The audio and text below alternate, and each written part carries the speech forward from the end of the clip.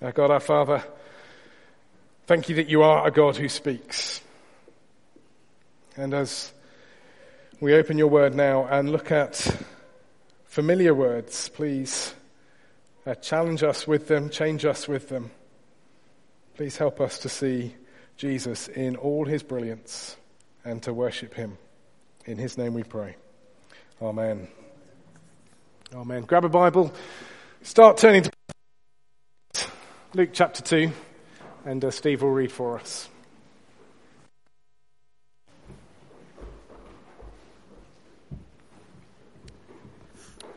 So this morning's reading is from Luke chapter 2, starting at verse 19 and going to verse 40.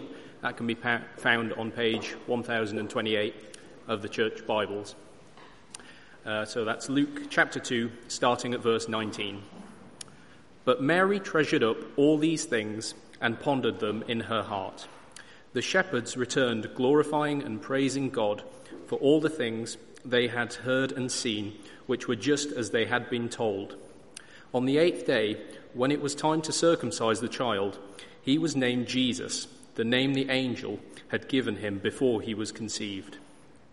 When the time came for the purification rites required by the law of Moses, Joseph and Mary took him to Jerusalem to present him to the Lord. As it is written in the law of the Lord, every firstborn male is to be consecrated to the Lord, and to offer a sacrifice in keeping with what is in the law of the Lord, a pair of doves or 2 young pigeons. Now there was a man in Jerusalem called Simeon, who was righteous and devout. He was waiting for the consolation of Israel, and the Holy Spirit was on him. It had been revealed to him by the Holy Spirit that he would not die before he had seen the Lord's Messiah. Moved by the Spirit, he went to the temple courts. When the parents brought in the child Jesus to do for him what the custom of the law required, Simeon took him in his arms and praised God, saying, "Sovereign Lord, as you have promised, you may now dismiss your servant in peace, for my eyes have seen your salvation, which you have prepared in the sight of all nations, a light for revelation to the Gentiles, and the glory of your people Israel." The child's father and mother marveled at what was said about him.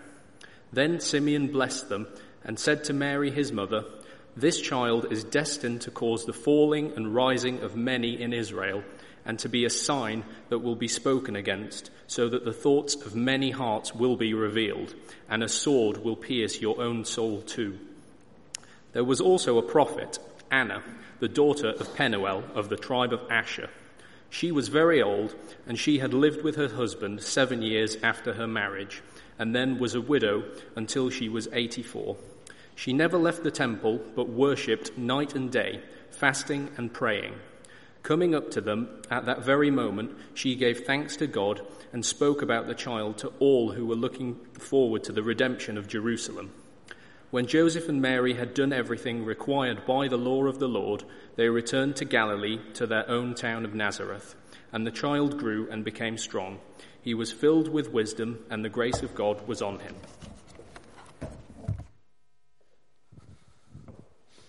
Thanks for reading, Steve. I'm not texting, just timing. That's all it is. Great, yeah. Thanks for reading. Do keep that your Bibles open there. We'll make lots of reference to what's written. Don't know if you've seen the Coca-Cola advert this year.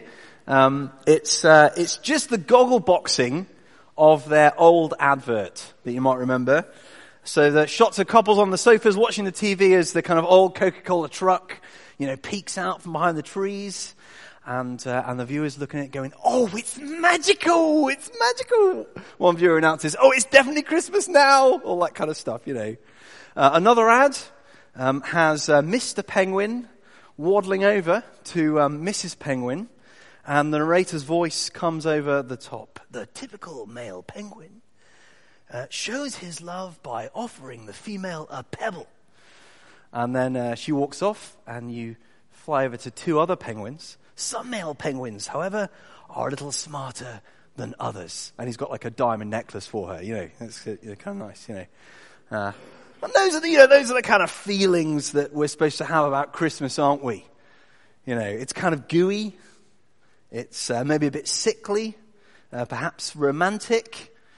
There's something kind of unreal about it in the way it's presented on TV, which allows you to kind of indulge those feelings at this time of year that are larger than life that you don't normally get a chance to express other times of the year. But that isn't the way that many people feel about Christmas.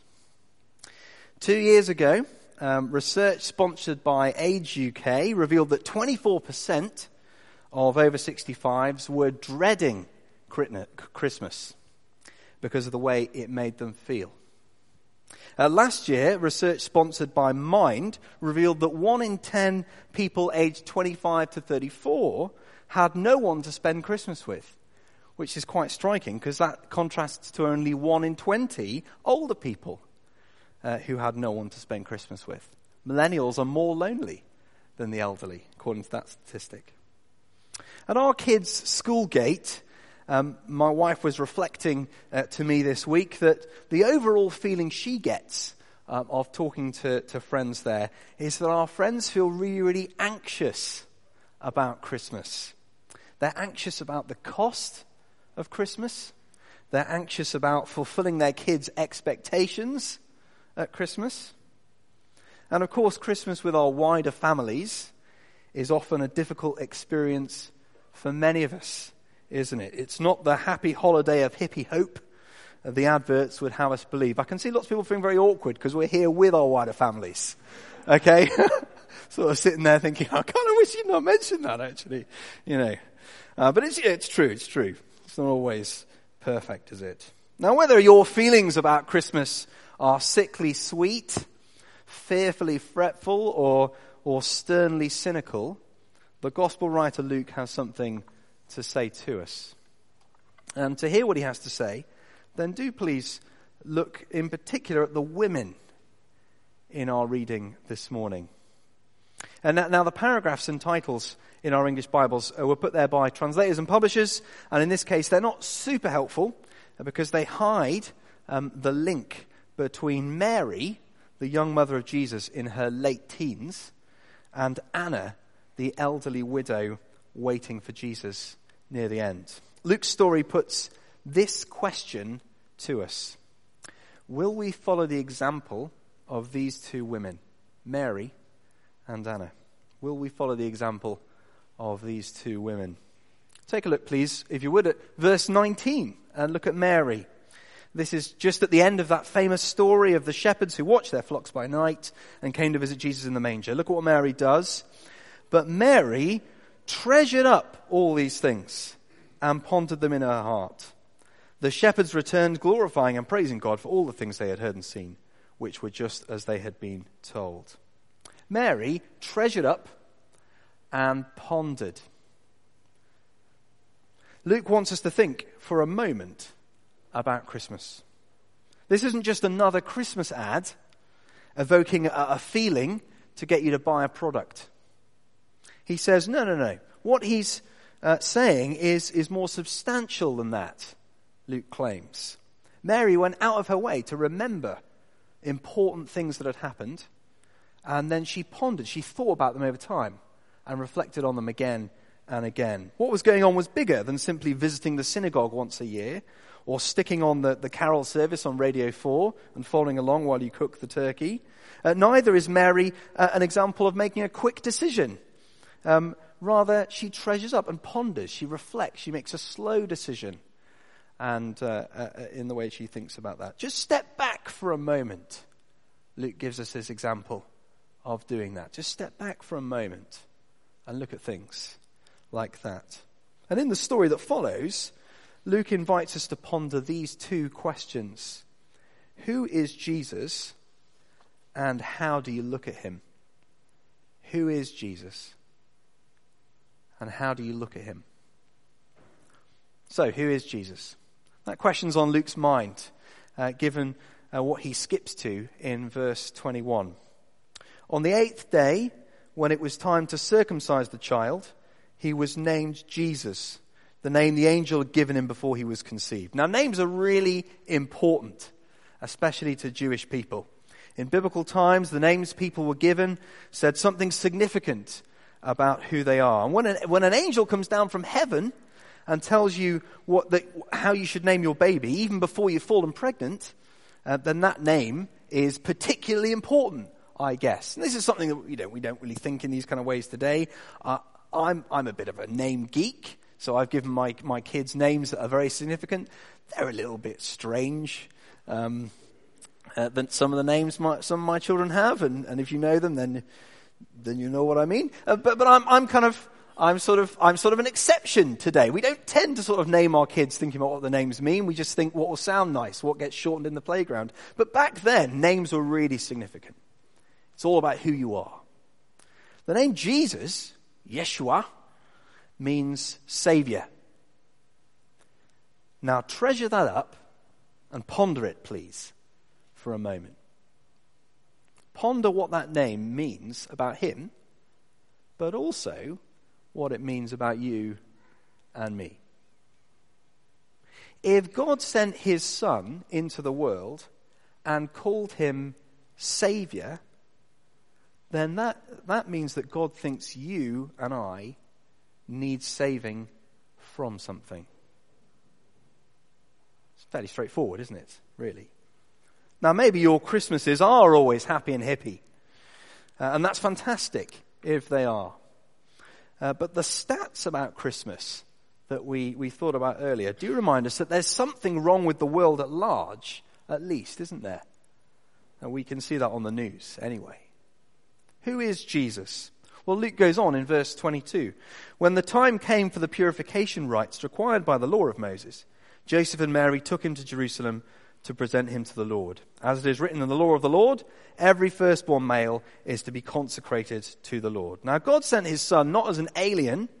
He's not like Superman from the planet Krypton, but God sent him as a human being. And like every human being, he has a gender and an ethnic identity.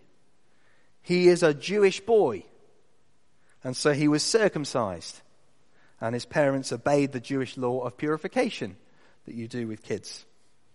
So he's truly human, like you and me. But there's something special as well about being Jewish in particular. Because he was Jewish, he was born under the law of Moses. The law that God had given to his people on Mount Sinai, the law that explained how it is that the big problems with the world get sorted out. God's Savior, has a legal identity. And that's important because the salvation he will bring will have legal consequences for everyone who puts their trust in him. You ever thought about that before? Christmas is a legal thing, and it has an implication on your legal standing before God. That might be new to many of us to think about. Please treasure that and ponder it a bit more. One great way to do that would be to try out our Christianity Explored course after Christmas. A great way to ask questions, to think more about Jesus being Savior, and particularly, why is he a legal Savior? What does that mean? Think about that in that setting. Who is Jesus? Well, Luke goes on even more in verse 24. And to offer a sacrifice in keeping with what is said in the law of the Lord, a pair of doves or 2 young pigeons. Now in the law, you were supposed to offer a lamb. That's what most people did. But there's a special exception. Let me read you a bit of Leviticus 12, 7-8. Now, I know that you weren't coming here expecting to hear the Jewish legal stuff read to you. I'm sorry if I don't want to blind you with my knowledge, but I've read this, so I'll read some out to you now. Leviticus 12, 7-8. These are the regulations for the woman who gives birth to a boy or a girl, but if she cannot afford a lamb, she is to bring 2 doves or 2 young pigeons. God's Savior, Jesus, was not born into the nobility. He was not even born into the middle class, where most people could afford a lamb. He was born poor. He was a working class kid, who had to live by the special exception made for people who couldn't afford the normal stuff that you take to the temple. Now treasure that up and ponder it for a moment, please, if you would. If you listen to the radio, or if you watch songs of praise, or if you come here, perhaps even, and look around, it would be very easy to imagine Jesus is for middle-class people who are educated with money. In our culture, Christmas has become all about spending money, hasn't it?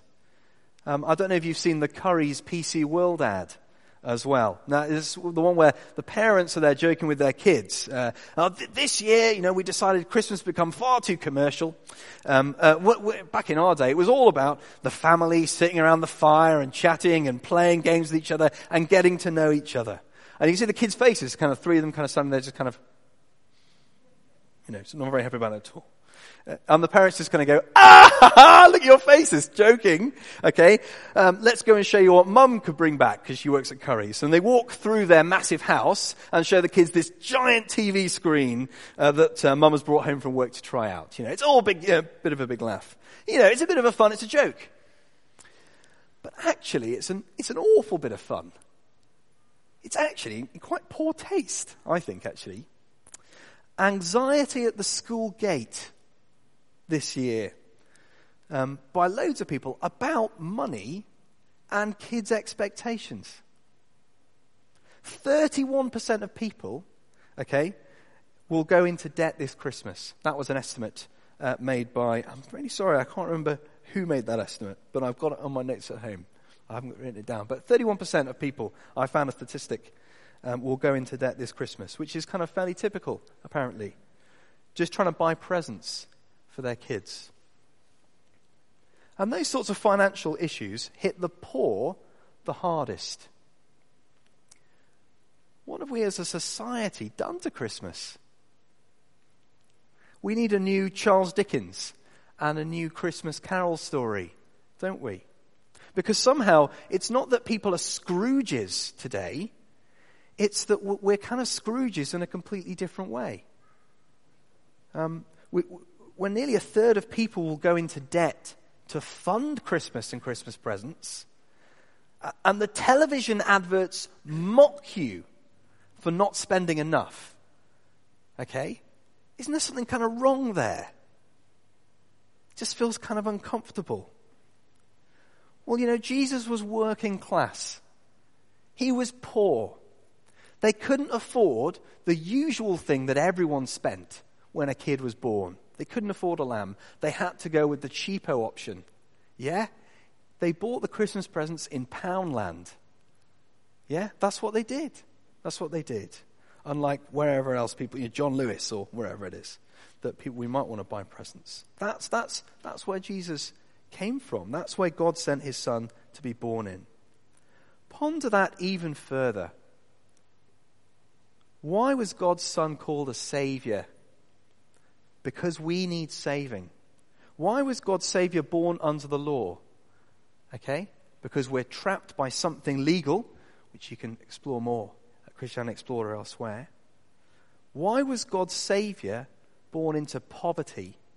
Because actually on one level, no matter how much money we have materially, we are all spiritually completely poor. Spiritually at least. We're all living in poverty. And that's why Jesus came, to live in poverty. God's Savior, to save us from that.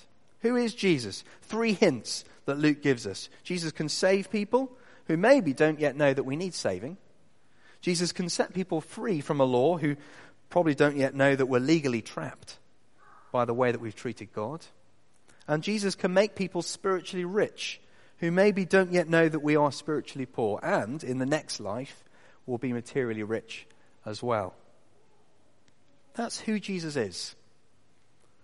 So how do you look at him? How do you look at him? There are 2 ways of looking at Jesus. There's materially, which is the kind of, the default. That's the place you'll start from. He was a little baby. Oh, isn't that cute? That's one way of looking at him like that.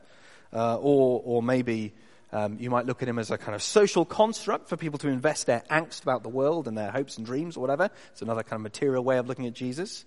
Or you can look at Jesus spiritually. And that's what Luke goes on to tell us about now. Please glance at verse 25. Now there was a man in Jerusalem called Simeon who was righteous and devout.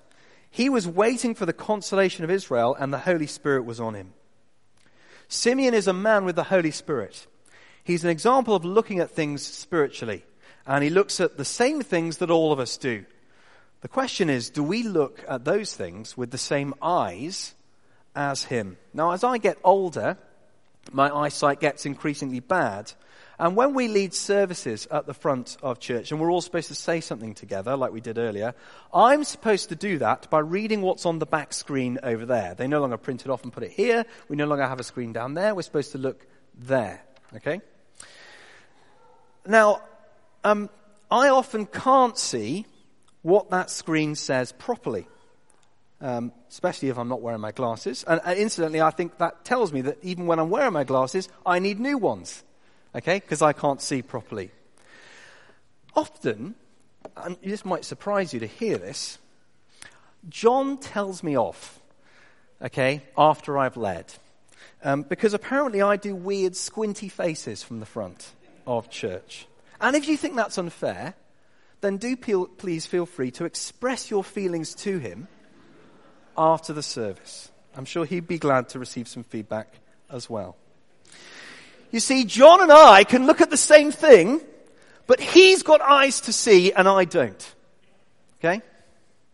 It's the same with Simeon. He's like John. See, I made you the good guy in the story, okay? He's like John. He looks at the same thing as someone else, but he can see. That is what the Holy Spirit does for people. If you want to have the Holy Spirit, feel free to pray and ask God for him. You can ask someone to pray with you if you like. You can pray on your own. People with badges are regulars with some responsibility around here. You can ask someone with a badge if that sort of helps you. Or, as I say, you could come to Christianity Explored, find out more, ask about the Holy Spirit and how you can have him living in your life. In verse 25, Simeon looks at the world. Now there was a man in Jerusalem called Simeon who was righteous and devout. He was waiting for the consolation of Israel. That was what he saw when he looked at the world. Simeon had a spiritual perspective on the world around him. He'd heard God's promises about sending his son and was waiting for it. If you're a Christian today, God promised to send his son back. Will you be waiting when that happens? When you look at the world, do you see yourself waiting? When is this world finally going to be fulfilled and finished with Jesus returning in the way God promised? How do you view the world? What are your priorities this week? Is your priority this week just getting through? Okay? Is your priority this week dieting? Is your priority this week making the kids happy?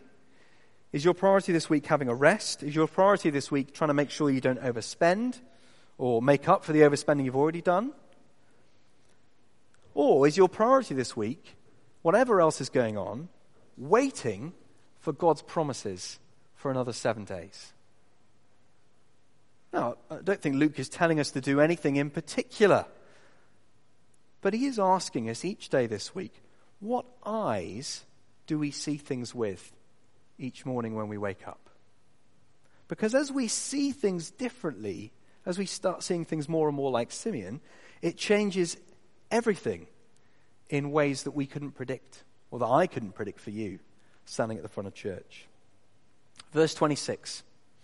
It had been revealed to him by the Holy Spirit that he would not die before he had seen the Lord's Messiah. Now, Simeon has a particular calling here, but he is satisfied viewing his own life through the lens of God's promises and God's calling on him. Verses 29 and 30, Sovereign Lord, as you have promised, you may now dismiss your servant in peace, for my eyes have seen your salvation. Now, according to Psychology Today, so I wrote down the reference for this. Well done.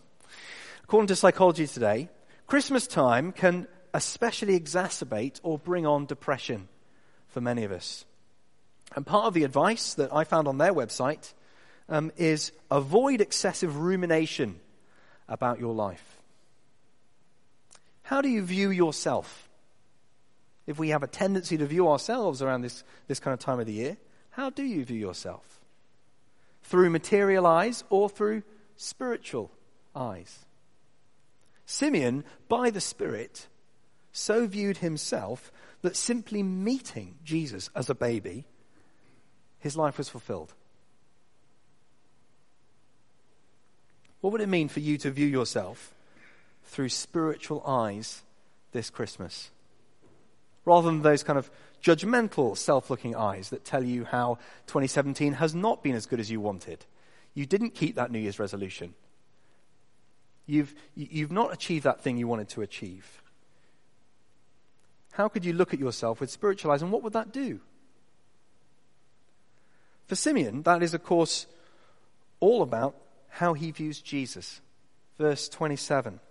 Moved by the Spirit, Simeon went into the temple courts. When the parents brought in the child Jesus to do for him what the custom of the law required, Simeon took him in his arms and praised God, saying, "Sovereign Lord, as you have promised, you may now dismiss your servant in peace, for my eyes have seen your salvation, which you've prepared in the sight of all nations, a light for revelation to the Gentiles and the glory of your people Israel." Now, those last lines. This Jesus is Saviour of the entire world. For Israel, which is all Jewish people, and for Gentiles, which is all non-Jewish people as well. When you look at Jesus, who do you see? Do you see a kitschy cartoon story that we trot out once a year? Do you see a beloved but boring baby boy? Do you see a typical cultural trope? Or do you see God's salvation? Huge power and significance. With what eyes will you look on things this Christmas? Verse 33 goes on. The child's father and mother marveled at what was said about him. Now, this is no Christmas ad, all surface and no substance. His parents marvel at what Simeon says. It is a remarkable thing. Okay, it is unusual. Okay, sometimes we might read the Bible and you kind of imagine all of this kind of weird stuff. They just thought it was kind of normal. No, it's not normal at all. It's weird. They marvel at it. As with Mary, Luke wants us to treasure and ponder these things. And so given the weight and significance of the claims that have been made about Jesus, Luke recognizes that this baby will be divisive. Verse 34. Then Simeon blessed them and said to Mary his mother, "This child is destined to cause the falling and rising of many in Israel, and to be a sign that will be spoken against." Jesus divides people. Some of us in this room will not be happy with what we've heard this morning. We won't like it. It won't be what we would have wanted to hear, perhaps, when we came to church at Christmas. Maybe we don't like the Bible when we read it. Maybe we don't like what we hear about this Jesus being King and Saviour of the world and us needing salvation. Others of us will have some kind of burning inside with what we hear, as though something finally makes sense for you, as though you feel particularly encouraged by it. The same message will have two very different effects in this room right now. But the division goes even deeper than that. Verse 35. So that the thoughts of many hearts will be revealed, and a sword will pierce your own soul too. Mary herself will be conflicted about her son. There'll be huge joy for her. She sung about that in Luke chapter 1, but there will be huge pain for her as well. Not only will there be division in this room, but there'll be division inside ourselves. Mary's a very special case, of course. She's Jesus' mother, but actually all of people who trust in Jesus will experience both great joy and pain and suffering. Luke's story raises a lot of questions, and it juggles with lots of ideas and different thoughts. Please follow the example of Mary, this girl in her late teens, and treasure them up and ponder them. But after doing that, there's another example to follow. And we'll end with this. Verse 36. There was also a prophet, Anna, the daughter of Penuel of the tribe of Asher. She was very old. She had lived with her husband 7 years after her marriage, and then was a widow until she was 84. She never left the temple but worshipped night and day, fasting and praying. An old woman who'd faced tragedy when she was young and lived alone for almost her entire life. She'd given that time over to seeing things with spiritual eyes. Verse 38, coming up to them in that very moment, she gave thanks to God and spoke about the child to all who were looking forward to the redemption of Jerusalem. This is the first person in Luke's gospel to publicly advertise the good news of Jesus. Before now, people have sung, or they've prayed to God, or they've had private conversations. But Luke's women are very significant. It's the first person to sort of stand in a public place and start explaining the good news about him. Anna's soul had been pierced in its own way, and yet she'd learned contentment and personal healing as she viewed things in her life through spiritual eyes. Every day, going to the temple, praying, hearing God's word. When finally she meets Jesus, she's overjoyed by that relationship. And all she wants to do is tell people about him.